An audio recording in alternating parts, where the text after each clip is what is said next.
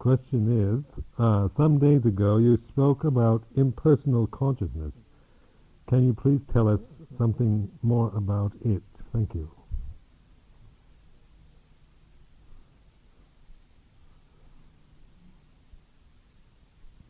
It's a very good question. Because the consciousness, as you investigate the five khandhas, the five aggregates, rupa, vedana, sanya, sankhara, vijnana, then these are all impersonal. They're not self. But the ones that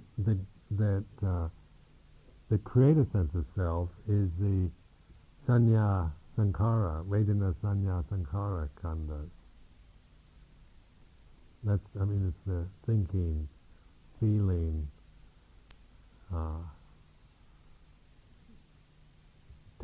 perceptual abilities of our minds that we create a person out of it all. The body is just what it is. It's like, we don't think of this as me, this lily. We don't think of it that I'm this lily because it is a feeling of being separate from me. I can see it as something very separate. But the body, because of that we're kind of being born into a body, we tend to see it very much as ourselves. And every culture, every civilization, of course, speaks in those ways. It assumes that we are the body. And consciousness also is a function that comes through being born. It's the eyes, the ears, the nose, the tongue, the body, the mind itself, the mental, the ability to be conscious of things, to bring into consciousness. So consciousness, when you're rupa and vijnana, they're in their pure forms. The consciousness is just function that goes on in the body, through the body. And then when you're conscious of something, say you bring this into consciousness, say eye consciousness, there's just the eye contact with this. Then to make it into something, you have to perceive it. You feel it maybe, like you say you're attracted or repelled. This it's more kind of indifferent. One is not particularly attracted or repelled by this, but then we perceive it as that which strikes the bell, and so that's a perception.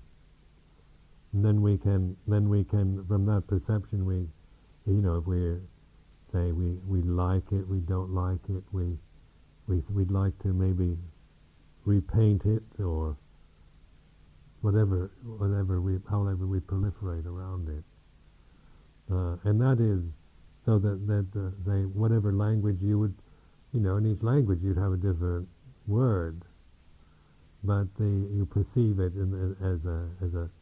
as a bell striker or whatever, and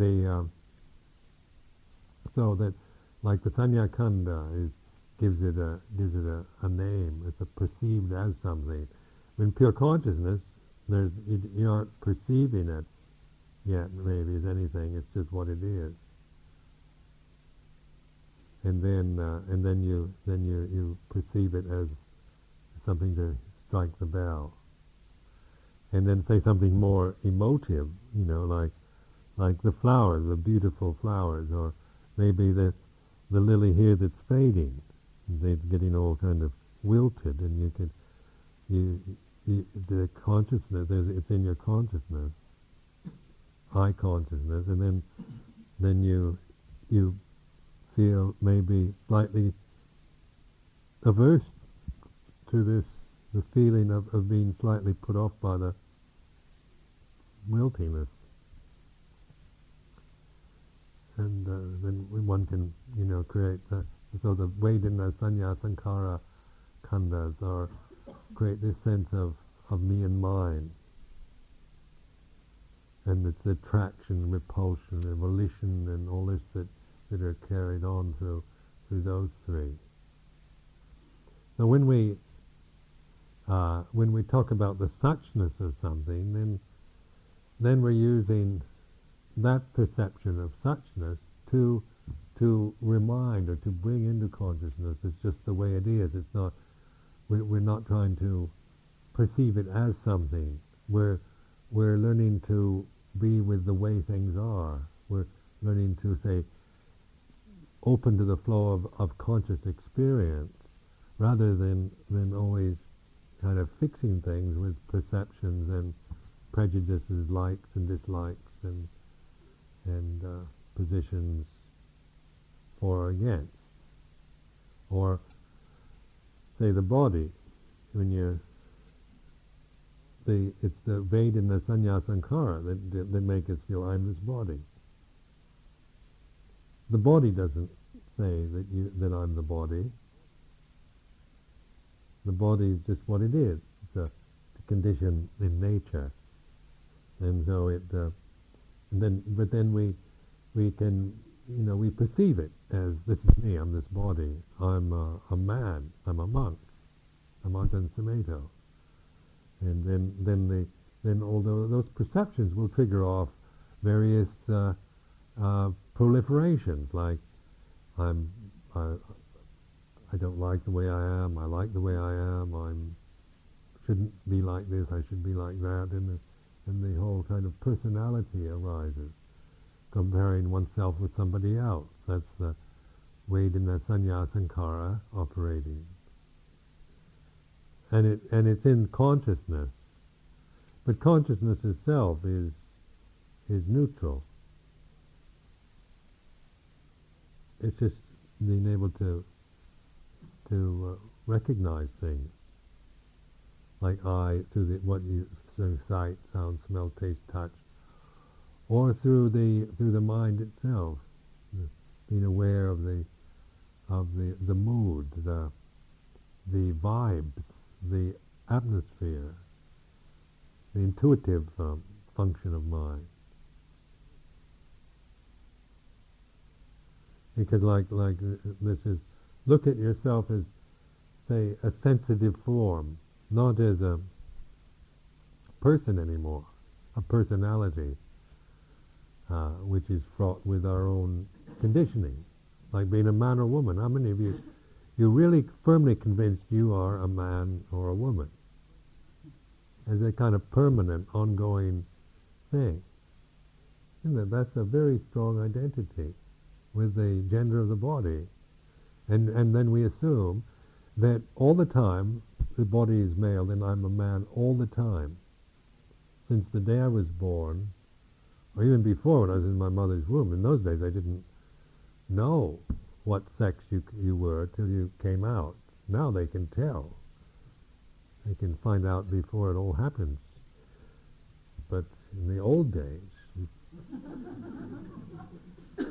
it was a big surprise. Was it a boy or a girl? And then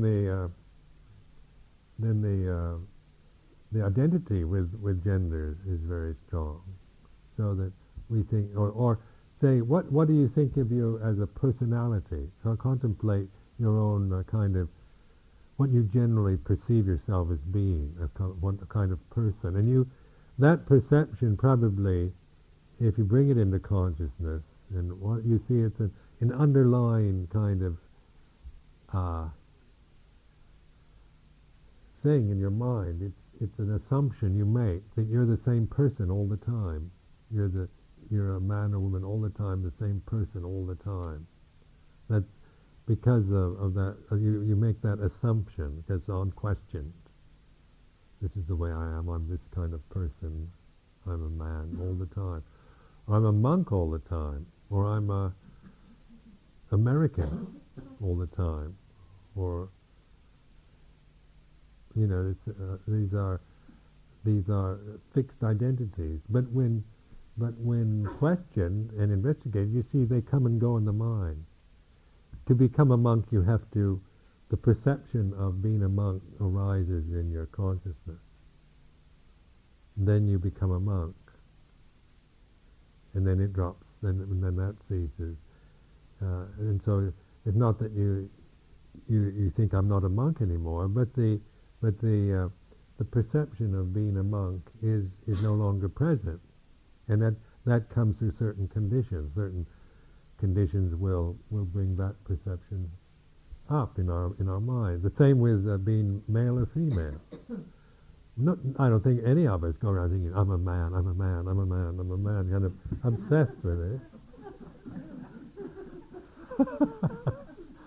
But then certain things in society come up, and then you say, I'm a man or I'm a woman, and that is, and at that moment you become, when you perceive yourself as a feminine gender or masculine gender, then you become a man or a woman.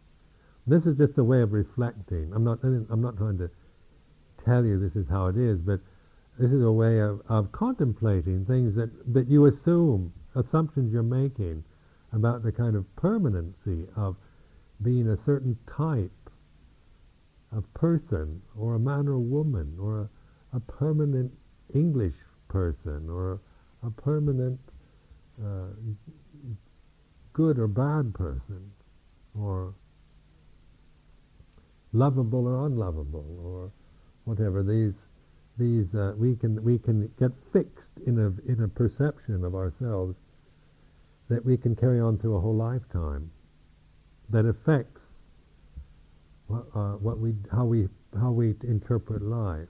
But when you break through that basic conditioning and the assuming attitudes of your mind, then you're more in the flow of your consciousness. You're with the changingness of this conditioned realm, in which then your relationship to it is in Dhamma rather than as a personality, as a good person or bad person, as a man or a woman, or a European or Asian or whatever. Then these things are still maybe conventions that we are appropriate to certain situations, but they're no longer personal identities, and they're no longer fixed assumptions that blind you and tend to distort the way you relate and interpret your life.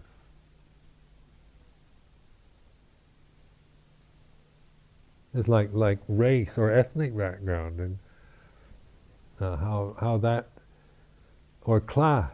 Here in Britain, isn't it, where people are strongly identified with a class position. That one is underlying assumption, maybe I'm working class all the time. I was born into a working class family, and so since I was born, I'm working class forever till I die. Or middle class, or upper middle class, or lower middle class. In Britain, you have 3 kinds of middle class. In America, everybody's middle class. Working class is middle class. But here in Britain, but these are, I notice, because I don't have that kind of perception. Class is not a particularly strong perception in my mind of belonging to any class. When you live in Britain, then you become aware of the cultural conditioning of that perspective. Like an American talking about the middle class is very different. We mean something different than when the British talk about it.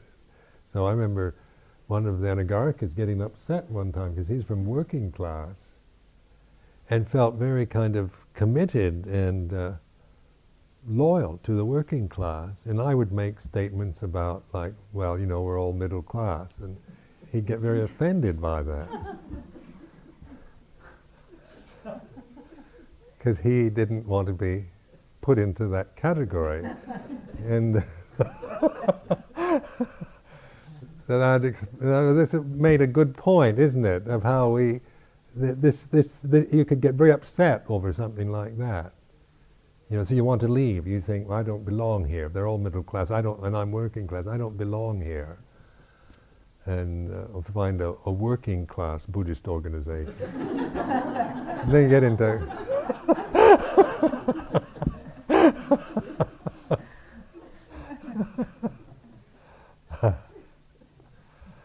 but that's the misery we make, isn't it? Over just those perceptions, because we assume those things have a reality, but it's dependent on the conditions,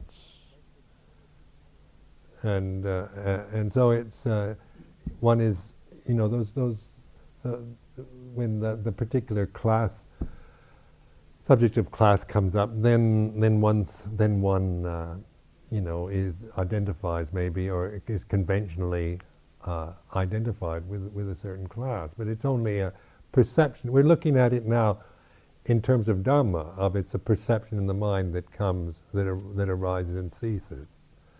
And by doing this kind of reflection, you're breaking down this underlying assumption that you're permanent working class, or permanent female, or permanent good person or bad person.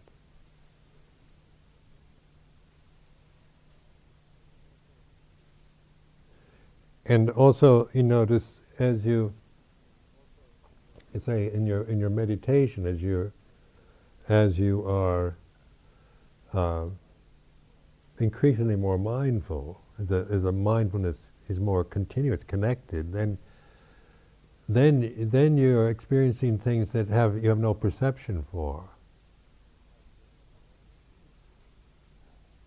And we get confused when we can't perceive it as something. That's when you get into doubt or some negative reaction, because you can't, because our reality for most people is through perceiving something as it's this or that. It's interesting to see when something comes into your consciousness you have no perception for, you tend to put it into a category that is nearest, if it, or you tend to dismiss it, ignore it. So if you I remember just the cultural conditioning of like the Western musical scale, the octaves and that of the Western music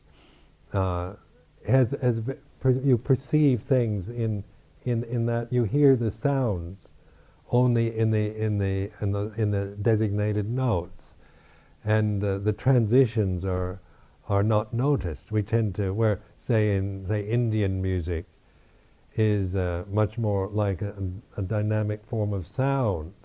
It's not, and sometimes we find, or Chinese opera, things like this, where we can even consider it cacophonous, or we can't. Sometimes we feel averse. If you hear some Chinese music, it sounds so weird and strange that we just dismiss it.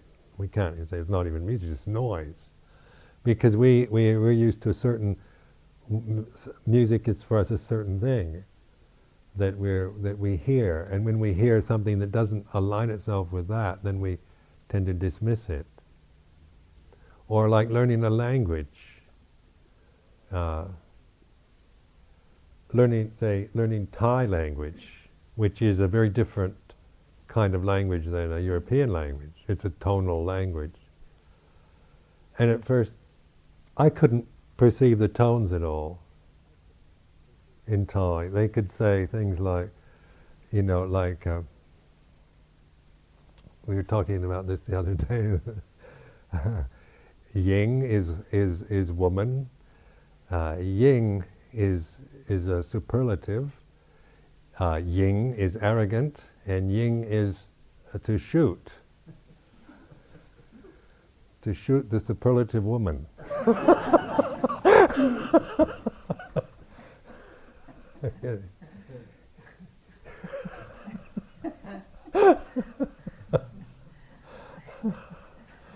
And I'm sure most of you just heard yin, yin, yin, yin, yin, didn't you? But actually it was yin, yin, yin. And if you don't hear and yin, Ying, ying, ying, ying, and these are the, and this makes all the difference in the meaning. You see, where in English we're trained to perceive ying, the sound, the tone. We don't hear. It's we don't perceive it.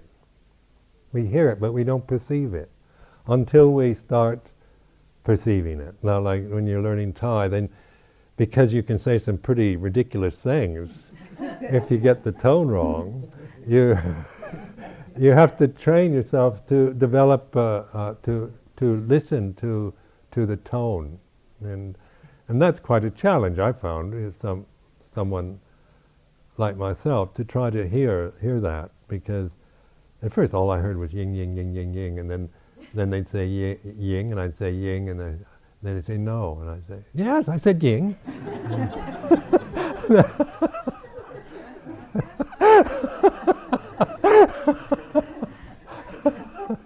You get very frustrated.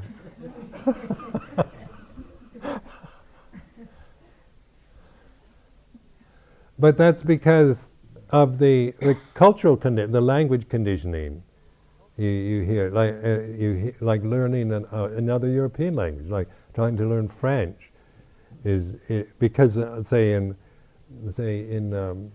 a lot of the sounds, French sounds, you don't hear. You can't produce in the exact way, because the movements of the mouth and all that are, and the vowels we just don't designate. We don't perceive as separate sounds. At least in my West Coast American accent. So that this was I found very frustrating trying to learn to speak a foreign language, because at first when you first started your whole you thought that everything would be like the English language, and then one tended to, and then you learn oftentimes from books, so you perceive maybe a French word written in a book spelled in Latin alphabet, and then you pronounce it like you would in English, and of course nobody understands what you're saying. So this is just what the conditioning. What we hear, what we perceive, it tends to be conditioned, culturally conditioned. Now, in meditation, you're breaking through the cultural conditioning and the societal conditioning that we have. You're not trying to get rid of it, but you're getting to the original mind that's not conditioned through perceptions, so that you're getting in touch with that again, so that you're not just caught in this kind of dead reactiveness of conditioning. And that's why the Buddha would say people that are just conditioned are like dead. They're dying all the time. He'd say, Appamado amatapadang. Mindfulness is the path to the deathless. Pamado machuno padang. And heedlessness is the way to death. Appamado namiyanti. Mindfulness is like never dying, is like immortality, is non-death. Mindfulness is non-dying. Ye pamada ya tamada, and heedlessness is like dying all the time, the same as death. Each heedless moment is like a death. And so this is contemplate that, just how empty and meaningless life can get when we're just operating out of the conditioned reactions, and how dreary life gets as you get older, as the perceptions get rutted in just mechanical consciousness, in mechanical reactions. How our lives become just so meaningless and empty and and dead for us is we just live in a realm of conditioned reactions to life. And so in meditation, I think that's why we come to retreats like this, isn't it? Because of intuitively we're aware that life is now, and that maybe we've lost touch with it. We're caught in just this and bound into this reactive conditioning. And so this is where in the silence more and more you're getting, even to before you were conditioned at all, like the pure consciousness that came at birth, and the mentality that wasn't perceptual yet, hadn't been influenced by perceptions of being a boy or a girl, or being working class or middle class, or being anything.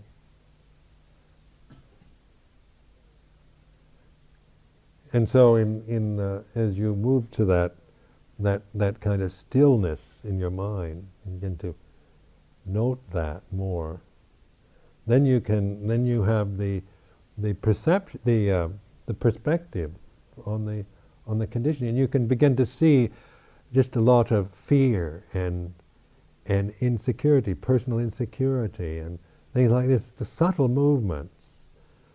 They're not like kind of obvious problems, but just how through our lives we've reacted in this way over and over again. We're so used to it we don't even notice it. And then as you're more and more mindful, you begin to observe it. It begins to be, you're allowing it into consciousness. And then you can let it go. When you allow the subconscious things into consciousness, then you're letting them go. Then you can let go of them. So it's like they like something like Alcoholics Anonymous, where they say that an alcoholic cannot be cured until he actually says I'm an alcoholic. And so in that point, then that person is allowing, admitting into consciousness, I'm an alcoholic. Maybe for the first time, I might have been drunk for years on end, but would never. But it was merely a reactiveness of life, and then so that somebody says you're an alcoholic, and then me, I'm not. I can stop any time I want, or they can make jokes about it, be facetious, and say yes, I'm an alcoholic, but that's a good thing, or make it into a good thing. But it's still not admitting, like the truth of it. And then, when that is admitted, then something in you, then you can start letting go of it.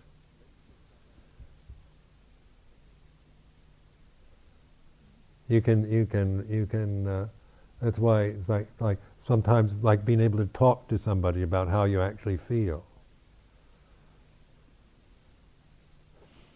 so that you can hear yourself telling somebody, a confidant, about all your fears and anxieties, and then by just telling somebody else, then sometimes you're actually allowing these into your consciousness, and you're listening. You're beginning to, and in that way you're also letting them go.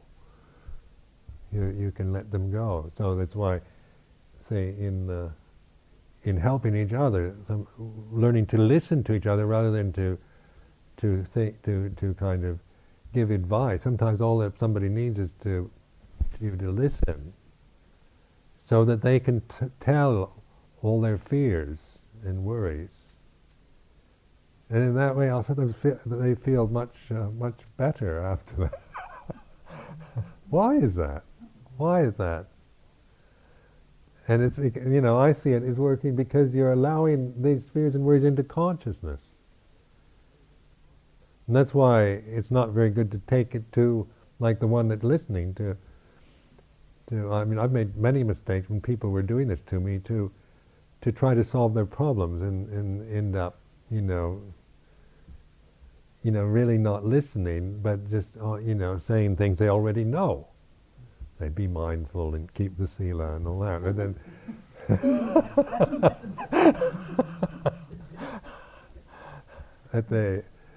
that maybe they just need to be able to talk and say the things that they've never told anyone, so that they can hear themselves saying it.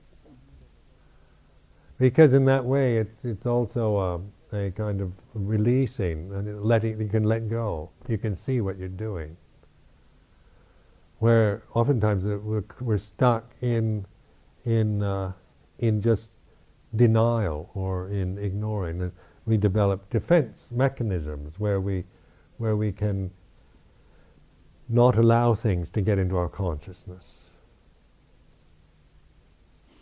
So that when anything frightening or unwanted starts getting on the edges of our consciousness, we have defense mechanisms, ways of distracting ourselves, of getting away from it. And then,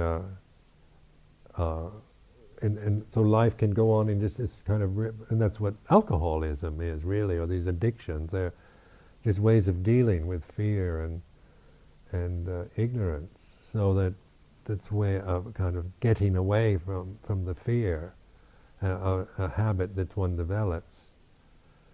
Say, but in meditation now, you invite the fears up and all the negative states, and let them come when they're ready. You don't have to start making a big thing about it. But in meditation, sometimes very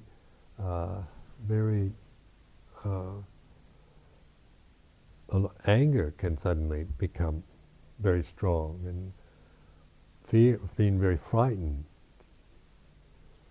when there's nothing to be frightened of.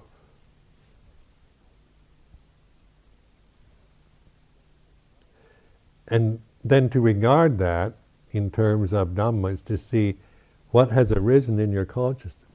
You can let go. Remember that no matter what it is, if you let it into consciousness, you can let it go. So that consciousness is the door of liberation. But the consciousness is a function. It's not you. So that's why we can still be conscious and still be very ignorant. And alcoholics are still conscious, and totally mad people are still conscious. I mean, it's not that their consciousness is not being informed, not being developed with wisdom. So in these Dhamma teachings, remember that these are wisdom teachings. They're for developing, for watching, for they're tools to use, not tools, not things to grasp, but tools to use.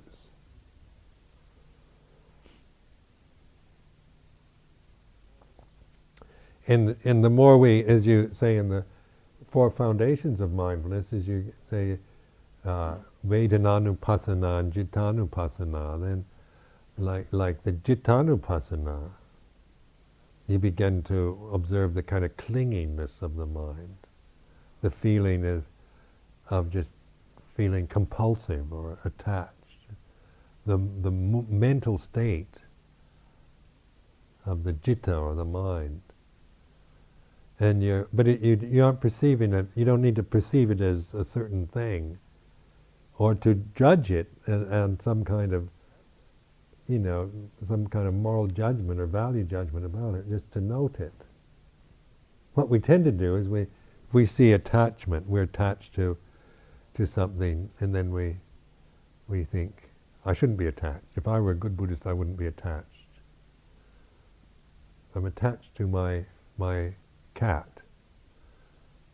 And if I were really practicing, I wouldn't be attached to the cat. And that's Notice that whole frame of reference. I am attached to my cat, and I'm a Buddhist, but I'm not very good because a good Buddhist is free from attachments.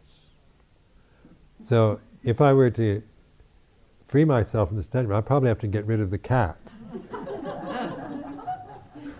Then the moral dilemma is, but isn't that being selfish if I think about the cat, if I get rid of the cat might suffer, and therefore maybe I'd better stay attached till a little longer. And the whole thing is based on the logic of I am this person who's attached to this thing. But if you're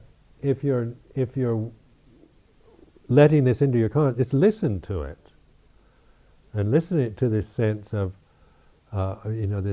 this feeling of being attached to the cat.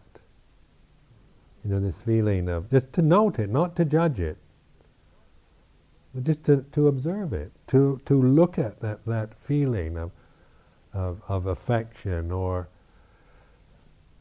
attachment to the cat, and then to trust in just the attention on it, to investigate it as just for what it is, without and see the tendency to maybe put a personal label onto it, like I am attached, and I shouldn't be attached. And my mic's detached.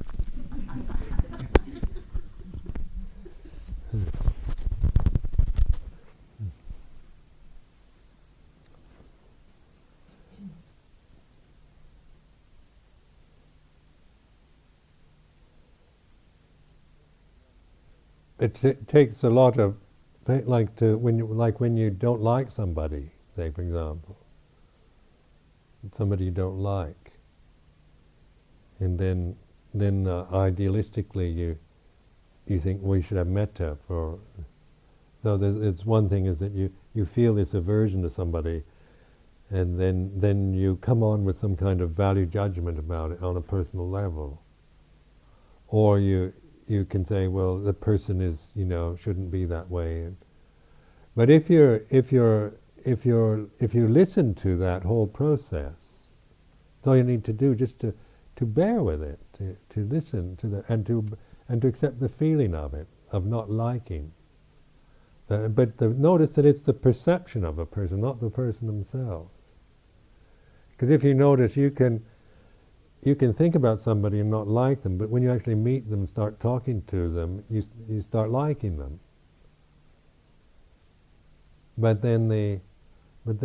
Because liking is based on, is a very dependent emotion. It depends on things. It's not like the perception, somebody that's done you wrong, and then you remember them. Then you think they did that to me, and so that whenever you remember them, then you feel this aversion. So you can study that. You can think of somebody who's hurt you, who's done wrong to you, and then you see it's really a perception in the mind. Perception, not a real person. It's a memory of a person. And that memory is connected with a perception, with a memory of some unpleasant thing that happened. So every time you think of that person, that same feeling comes. And then you find yourself maybe meeting on the street and suddenly forgetting all about it and start talking about something you both find interesting. And then you're talking in a friendly, jovial way again. And the perception of that person as being the person that's done you wrong in the past, for that moment, isn't there. And then you walk away, and then you start thinking about them again, and then they aren't all that bad. But then you can fall back into the old perception again, too. So, this is why, but this ability to witness and observe and listen is what we're pointing to trust in this more, and to use it. It's investigating and examining the way things are.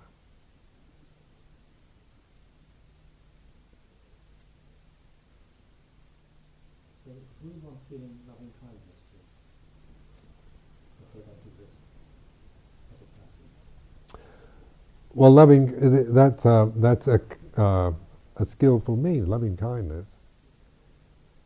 You see, so that loving kindness is a perception like anything else, but it is loving kindness is a perception, a unifying perception rather than a dividing one.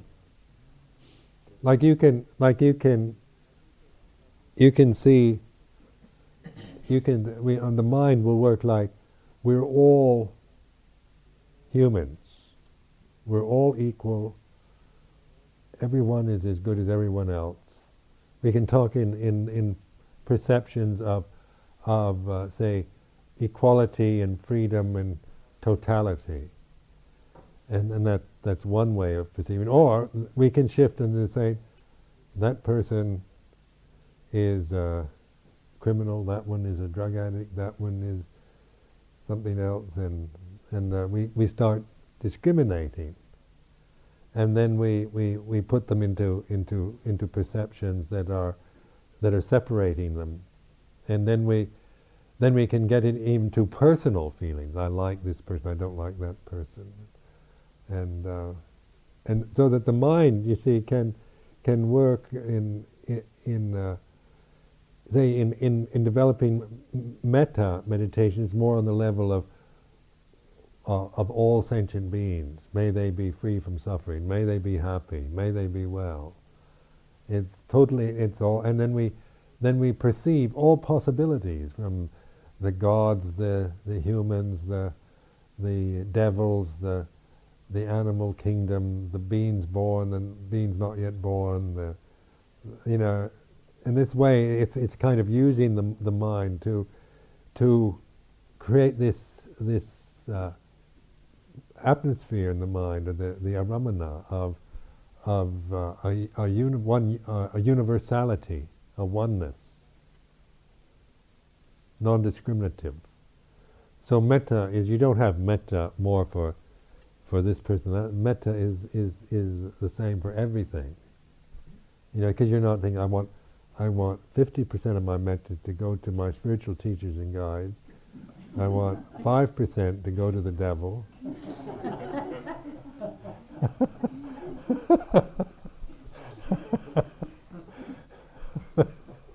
That's ridiculous, isn't it? So you have, it's just completely using language to bring in a sense of totality, of one universality. Then when we do the asupa, there's the asupa practices, which is a practice for monks especially who live celibate lives, where you're not allowed to have any kind of sexual activities, so that we instead of seeing everybody as all beautiful, which is one way, but there's another way of training the mind of looking at the not beautiful, so that we tend to, you go through the body, you see the organs of the body and the things that are not beautiful in yourself or in somebody else, and this helps to break down the illusion that which creates lust in the mind. Like if the lust depends on the illusion of that person being really beautiful and attractive, and then lust is a very blinding emotion. You lose your discrimination. When you get caught in the power of lust, your discriminative faculties pack up. They don't work. So then to counterbalance that, you develop discriminative. It's like underneath this lovely skin is a skeleton, or inside there's urine and excrement, and there's and then you think of the just the hair of the head, hair of the body, nails, teeth, and skin.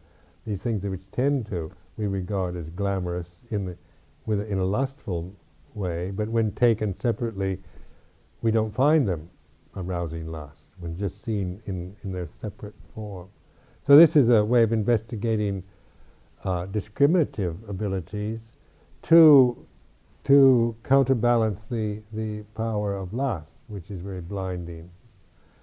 And then the metta is a practice to an antidote to aversion and criticalness, like not liking this, not wanting that, hating and looking at criticizing and fault finding. And so these are just skillful means that we use to that help you to. They're tools for investigation.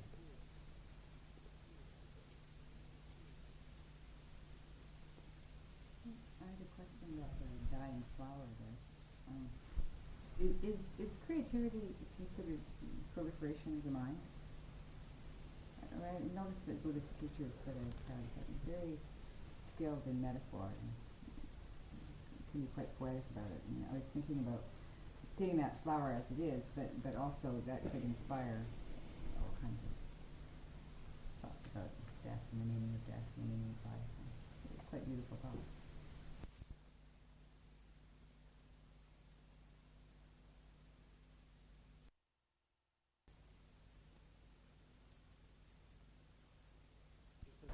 Right, because the creativity is a spontaneous thing from the mind. It's not the kind of from the dead conditioning of the mind. So when the mind is freed from the deadness of its conditioning, its reactiveness, then you find more poetic expressions, or things speak to you in different ways, or you start noticing things that you didn't notice. Like if you're just conditioned, you tend to have, you're just fixed, you see everything in just a very fixed way. And then like the artist tends to work more on the intuitive, so that the fixity of, like the average, say, person's way of looking and perceiving life, the artist tends to challenge that.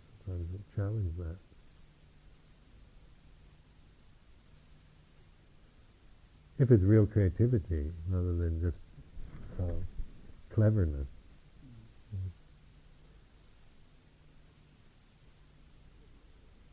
Because even the decaying process has its own kind of beauty or marvel. But if you're looking at, if your perception of beauty is this, the lily at its kind of peak, flawless, and then you look at this, then you I don't like this.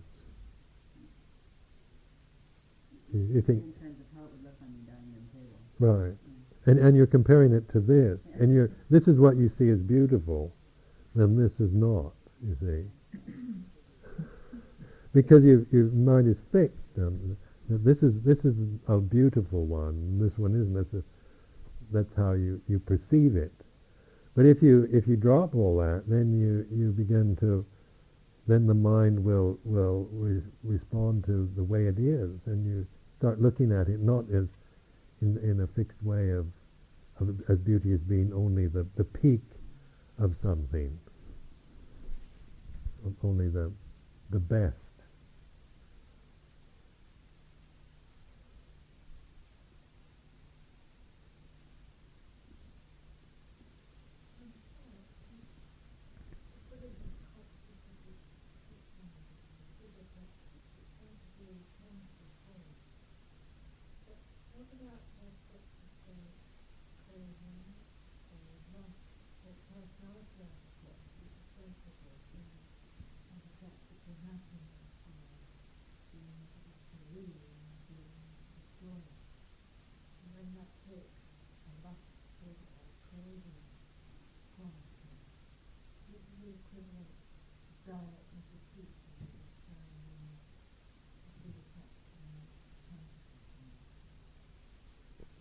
Well, the Asupha deals more with the Gama realm, Gama Danha, or sensual desire for sense pleasure and sense excitement or stimulation. And then the other is more like bhavadanha, the desire for becoming, like a desire for refinements and bliss and the bhavadanha is and vipavadanha, the desire to get rid of things. These are subtler kind of desires. But the same. So but in reflecting on, like, noting happiness, one is say, when you're investigating, say, the bhavadanha, a desire to attain something good, not just some kind of selfish desire to have a blissful life for yourself, but even a desire for everyone to be happy, and how the suffering that comes from that, or you can see mothers suffering a lot over their desire that their children be happy and not suffer, and you see the anguish of motherhood when they, because of the desire to see their children happy and successful, and that's like a bhavadanha, or desire to get rid of take away your children's suffering, to get rid of it, but all of it takes you to the grief, sorrow, despair, and anguish. Like if you attach to happiness isn't happiness is still happiness, but the attachment to it will take you to grief, sorrow, despair, and anguish. So, like people that want happiness all the time, get a lot of despair because they keep trying to hold on to things, and then what makes you happy now may not make you happy tomorrow, and so you keep having to find new ways of becoming happy. Or in meditation, we want to become, we want to get advancements, or feel we're getting someplace, or these kind of bhavadanha, or we're trying to get rid of the defilements, self-hatred, hating ourselves for having a wandering mind, hating the wandering mind, hating the doubtingness, hating the inner incessant chattering. All of this is vipavadanha. So when we're trying to shut up, make our mind shut up, and get rid of our bad thoughts, and trying to become somebody, then the meditation, no matter how we try, it ends up taking us to grief, sorrow, despair, and anguish. So this is why the three kinds of desire are to be let go of, the letting go of desire. But to let go of desire, you need to know what it is. You can't just let go of desire theoretically. So you need to study desire. So, and this is really important, rather than come from the I shouldn't have any desires, or good Buddhists shouldn't have any desires. Whatever desires you have, really, really look at them. Really feel them. And, exaggerate them. Bring them so that you really,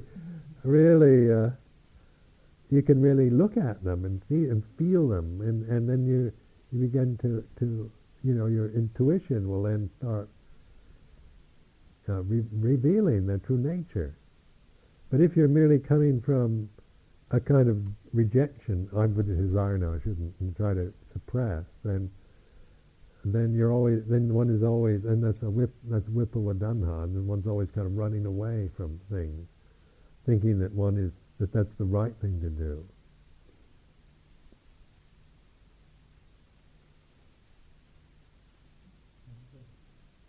What's this witnessing ability in terms of Sangha?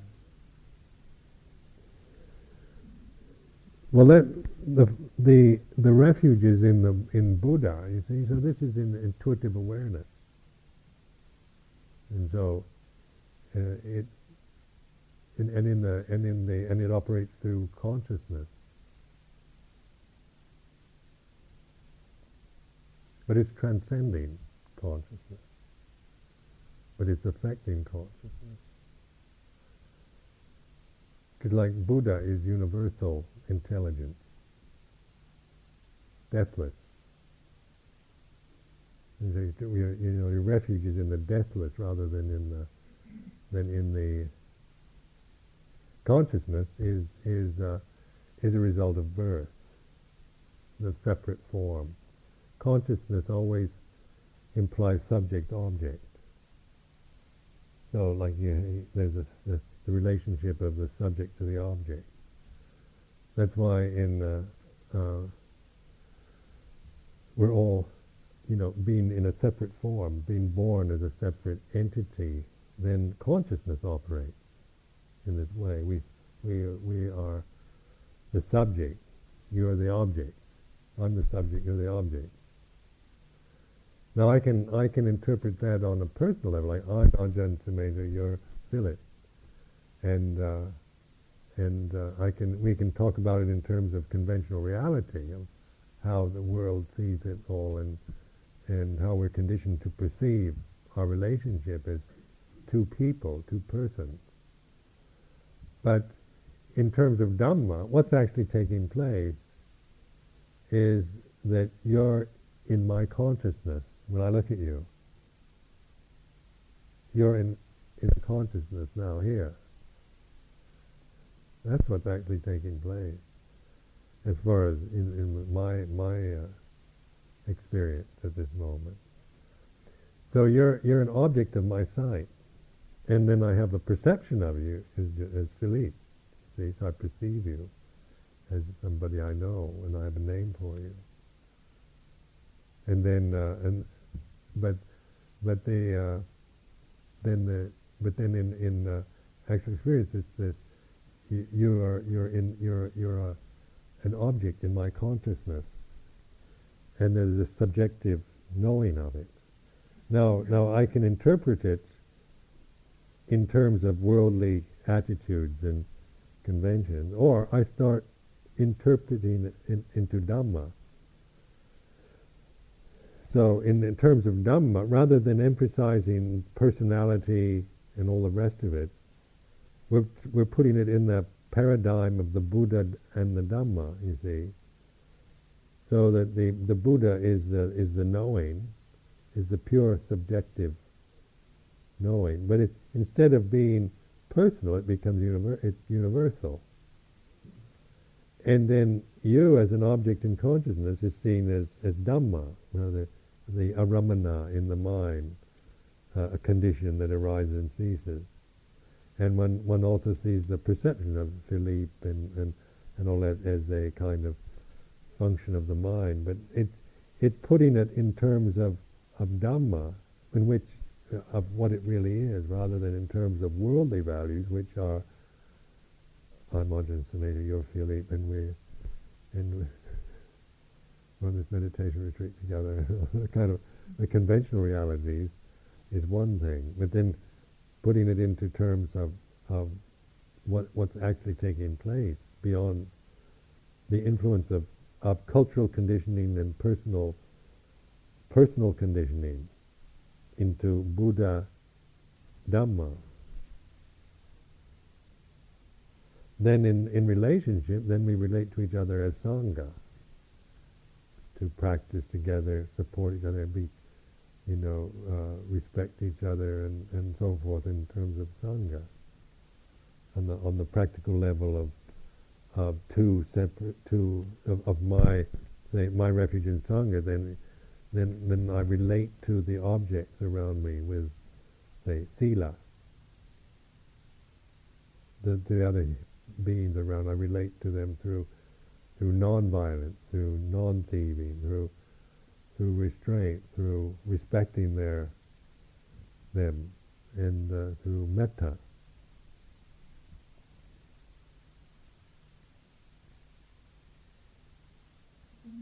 This question the other day, you mentioned about the Kali temple and sexuality being sacred in Hindu tradition, life is sacred.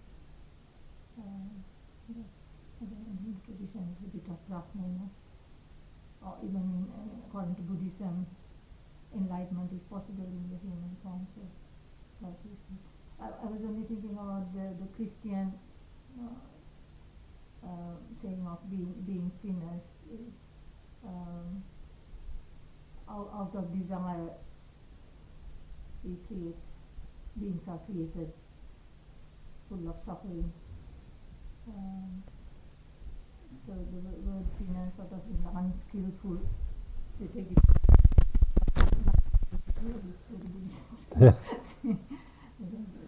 due to desire to create a being which is subject to suffering.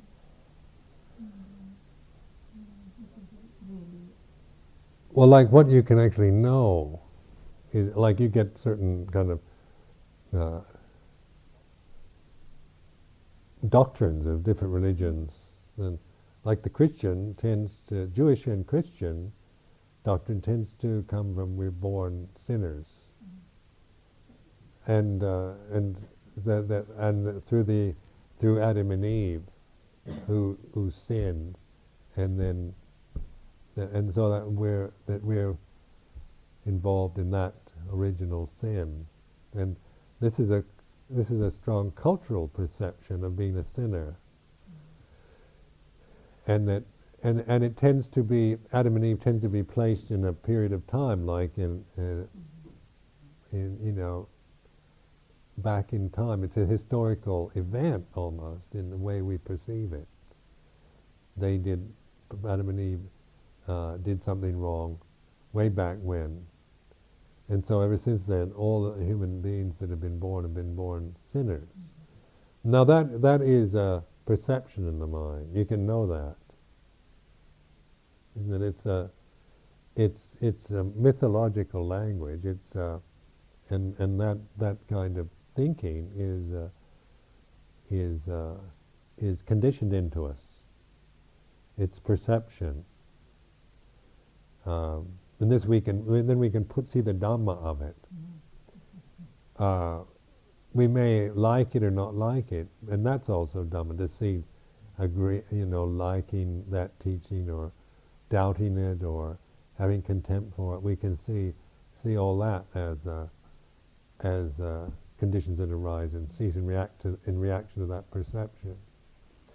But then, say in Buddhism, it's interesting to compare, say, like most of us were brought up in Jewish or Christian societies, or societies that come from that kind of influence.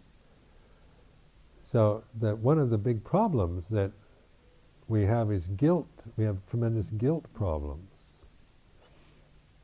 And I've talked about this with Tanjau Kun Panyananda, and because one time Tanjau Kun Panyananda, a Thai monk, was here, and somebody was asking him about guilt, and Hanjayasaro,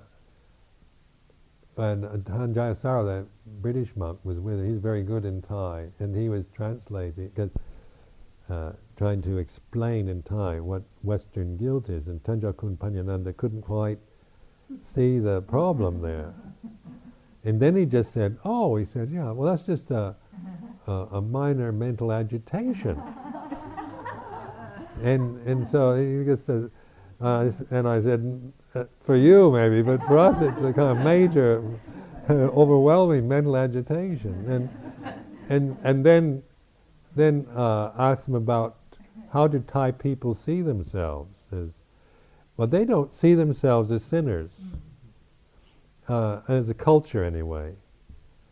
They see themselves basically pure, and then through their acts they make defilements, but their true nature is purity, you see. So, and this is both in Hinduism and Buddhism. The cultural assumption there is that you're pure, and then through the karmic acts but your true nature is pure, and it's still pure all the time, even though, but these wrong acts blind you, and you get lost in your own delusions. But in that way, then you don't find such overwhelming guilt problems.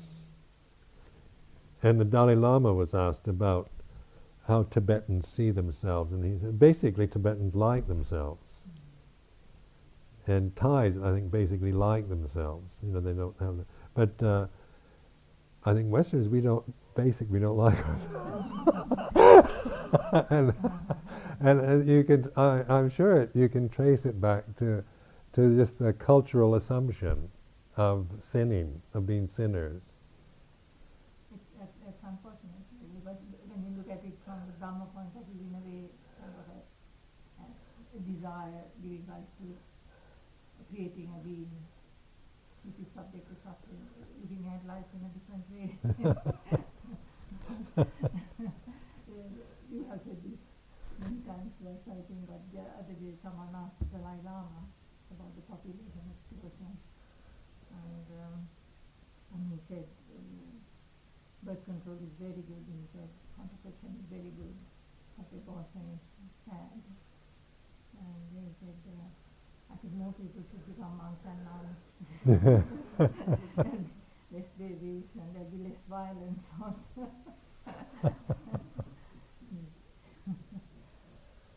Yes, I'm doing my bit for population control.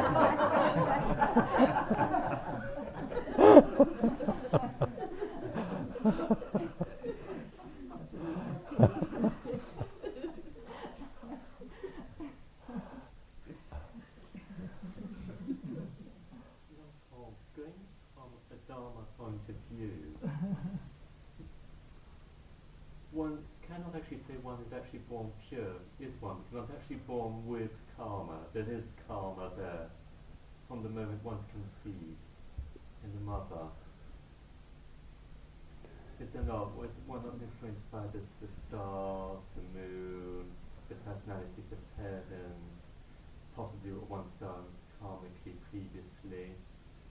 So one's actually born with karma to work with, isn't one? One's not actually born with pure consciousness only. Well, I mean, there's the underlying karmic influences, but then these are like, this is what makes us get born anyway. But the mind is basically pure, and then these karmic things as they arise. And say that as we in meditation, as our karma rises, we're accepting it and letting it go, in just to say in conscious experience. So in that letting go, then we're letting go and realizing the immortal reality, the true nature of the deathless reality. You see, so that these forms. So that the Buddha was teaching a way that because of our karma, I mean, we all have different things to work through, different problems in myriad varieties. But the refuge is in the universals, not in the particulars. So that if there were no way out, then it would be just it would be a hell realm. But because there is this, no matter what our karma is, like in the scriptures, you had like Angulimala, kind of killer, become an arahant, and yet after he became an arahant, wherever he'd go, people say Angulimala, killer, and throw rocks at him and beat him up. And I'm sure that must have been very unpleasant for him, but he knew it was the resultant karma of having killed people. So as an arahant, he could accept the resultant karma without anger or resentment. So that's like we, whatever we get in life, when we see it in terms of Dhamma, then it may be unpleasant or unfair or whatever, but then we're recognizing it in terms of Buddha knowing the Dhamma rather than, and so then we can bear with it, we can resolve it. Like Angulimala could resolve his karma through understanding, even though he couldn't get out of it.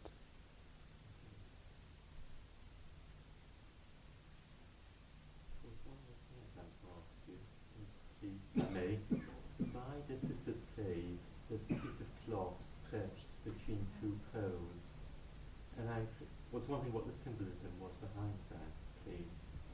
The what? The symbolism behind the cloth, which is stretched between two poles by the cave. Oh.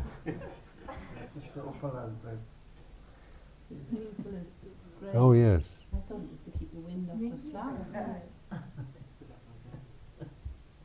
What's it for?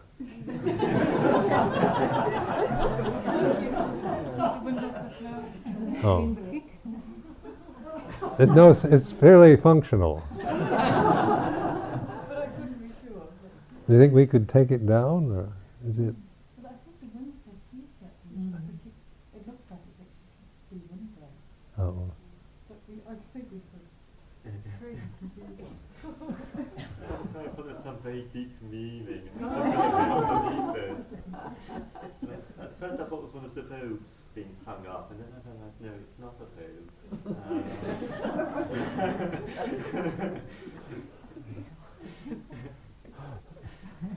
Number 4, can you say something about what happens to the mind in sleep, and whether there's some value in being mindful of your dreaming?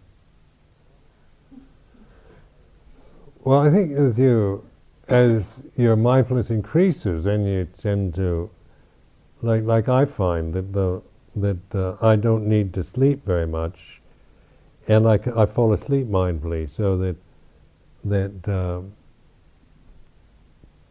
you can. It's like you can. There's something still, even though you're unconscious, you're in sleep consciousness. You can get up at the right times and things like this. So there's it's not like heedless. It's not like being crashed out into a heavy sleep. But it is a restful state of mind in which the body can rejuvenate its energies. And then dreams, how I see that is oftentimes they're the things that have been kind of ignored during the day. They come out in dream states at night.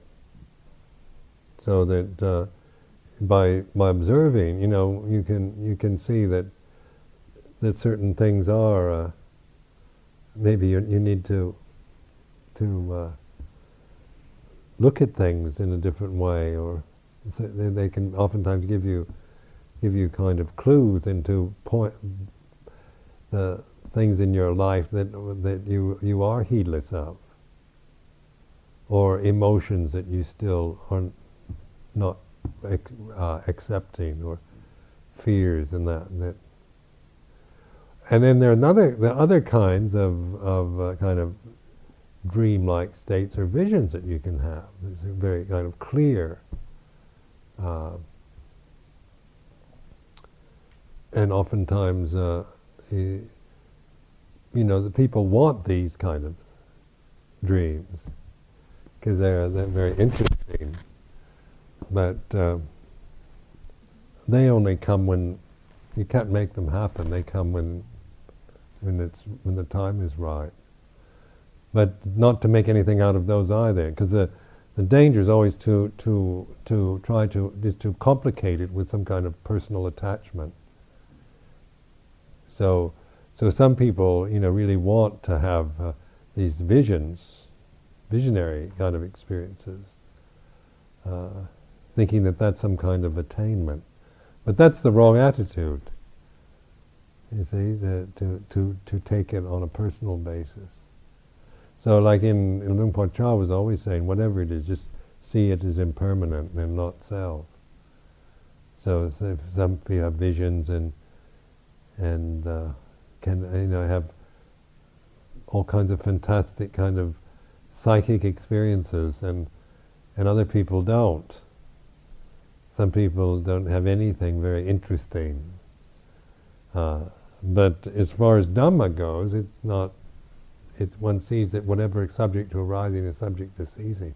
So note that you're putting in the context of Dhamma, even if it's most kind of fantastic visions and marvelous kind of messages from the gods and whatever.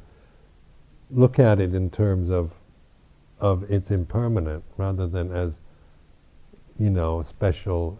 I'm a special person. Or if you've got a mind where none of this is produced, you just sit there and get dull, or nothing interesting ever happens. Dullness and boredom, and that also is impermanent and not self. So I mean, we're looking at it in terms of Dhamma rather than in terms of its quality. And this we have to trust in, because we're working out our karma. It's people have different karmas to work out. But if you're going through a really dreary patch, nothing interesting, no visions, no kind of blissful moments, just aching knees and sore back and dull mind, then you talk to somebody else and say, "Oh, what a fantastic meditation retreat!" And God, and lights, and then the marvelous kind of angelic creatures came, and I really saw, the truth that really, Buddhism is it. Wow. And then you think, oh, I'm not getting anywhere. And if you just trust in being aware of whatever it is you're feeling, that's developing the path. It's very direct. Person that gets lost in the marvelous visions, they're not developing the path. Or the person that gets lost in their own despair, their inability to have any interesting experience, that they're not developing the path. But the developing the path is by seeing that whatever is subject to arising is subject to ceasing, and is not self.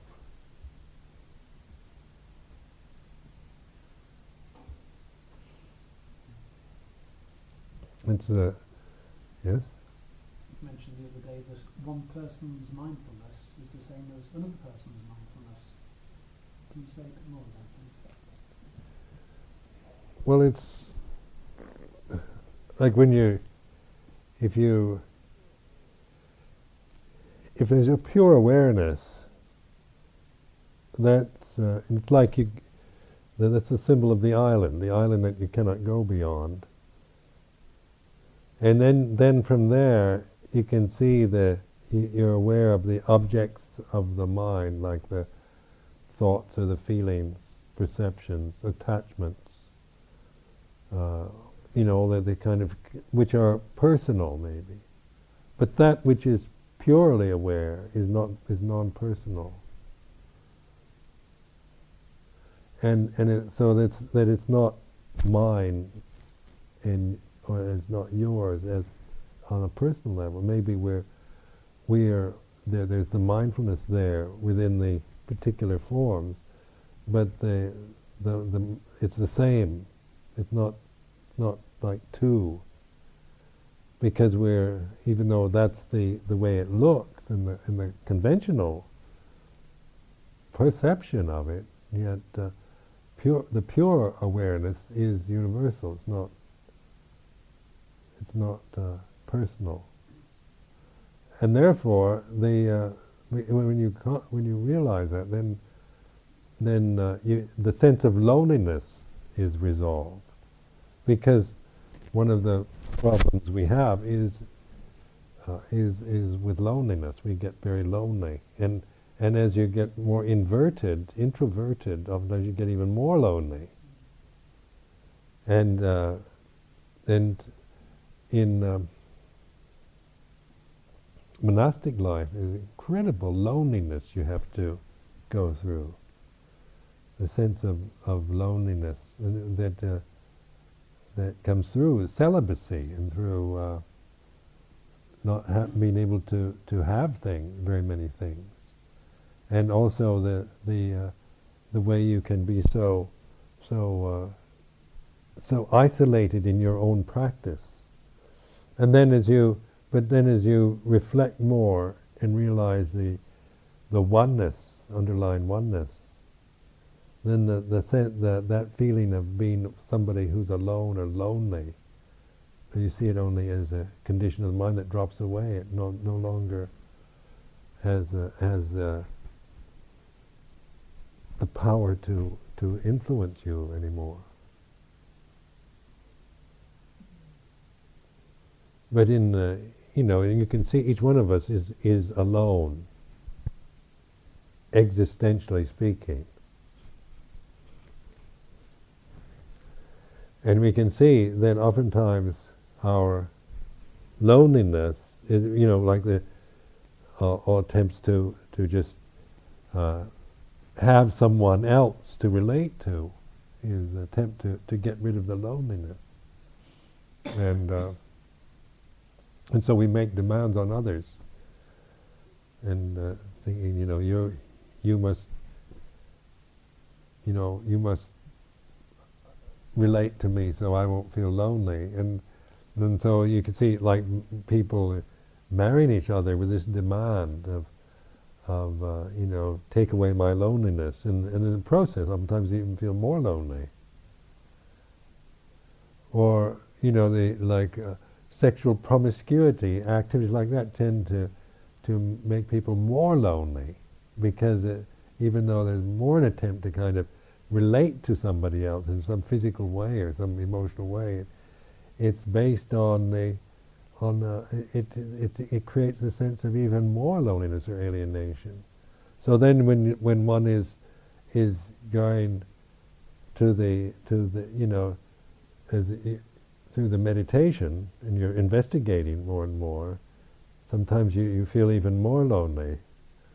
But taken to the island you cannot go beyond, then the loneliness dissolves, because you realize a universal, the oneness. And then you relate to people not through that kind of demand or need for emotional reactions from them, but through compassion or respect and love and joy, are the ways of relating, responding to each other from the purity of the mind. And it's universal, like metta, karuna, mudita, upekkha, the four Brahma Viharas are divine radiances. They're universal. They're not personal kind of qualities or karmic tendencies. They come through that relinquishment of delusion, and then we relate to each other. I mean, like on a practical level. And it's interesting when Ajahn Amaro went to Dharamsala last month and for this conference with the Dalai Lama, and he was saying that this Tibetan, this woman, a nun, but she's an English person, but she's been a Tibetan nun for years, and she was telling the Dalai Lama about the conditions of the Tibetan nuns and how and how difficult it is to be a nun in the Tibetan tradition, and she went on for quite a while in a very kind of dramatic way, and the Dalai Lama was crying. I mean, well, that was they had to give him a box of tissues. I mean, obviously there's a sense of was he lost in some kind of personal grief over this day, or is that a natural response to hearing such sad things? But there's no, it's a natural response. When we hear the sadness of something, we cry. But it's not personal. It's coming from the universal, from the compassionate universe. You see, then there's no, but it's where when it becomes personal, then it becomes distorted in some way. And so, like say in a country like this, where we tend to suppress those tendencies to cry, or to when we hear sad things, we can just kind of turn off to them. We can, when we hear news about, like you're hearing the terrible news about children being murdered and things like this, and then it's sad. But we have ways of just kind of ignoring, of not feeling it, understanding it intellectually, but not feeling it. But as you're more mindful, then you're willing to feel it too. You're willing to feel the sadness of life. And in that, it's not suffering anymore. It's not feeling the sadness of life. Isn't suffering. It's compassion. It's where we when we feel it, then we the compassion is there. We're willing to feel the suffering of the universe. Is karuna. Or we're willing to feel the beauty and joy of the universe is mudita. And upekkha, the equanimity, to be able to abide in. I mean, we're no longer seeking to feel compassion, or we're not caught in the desire to have compassion and mudita and joy and love, but much of life is equanimous, is neither, one or the other, but equanimous, and which is very blissful, which is bliss or equanimity.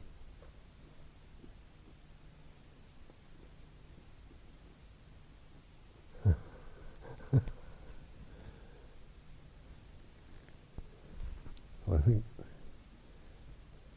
we can have a sitting.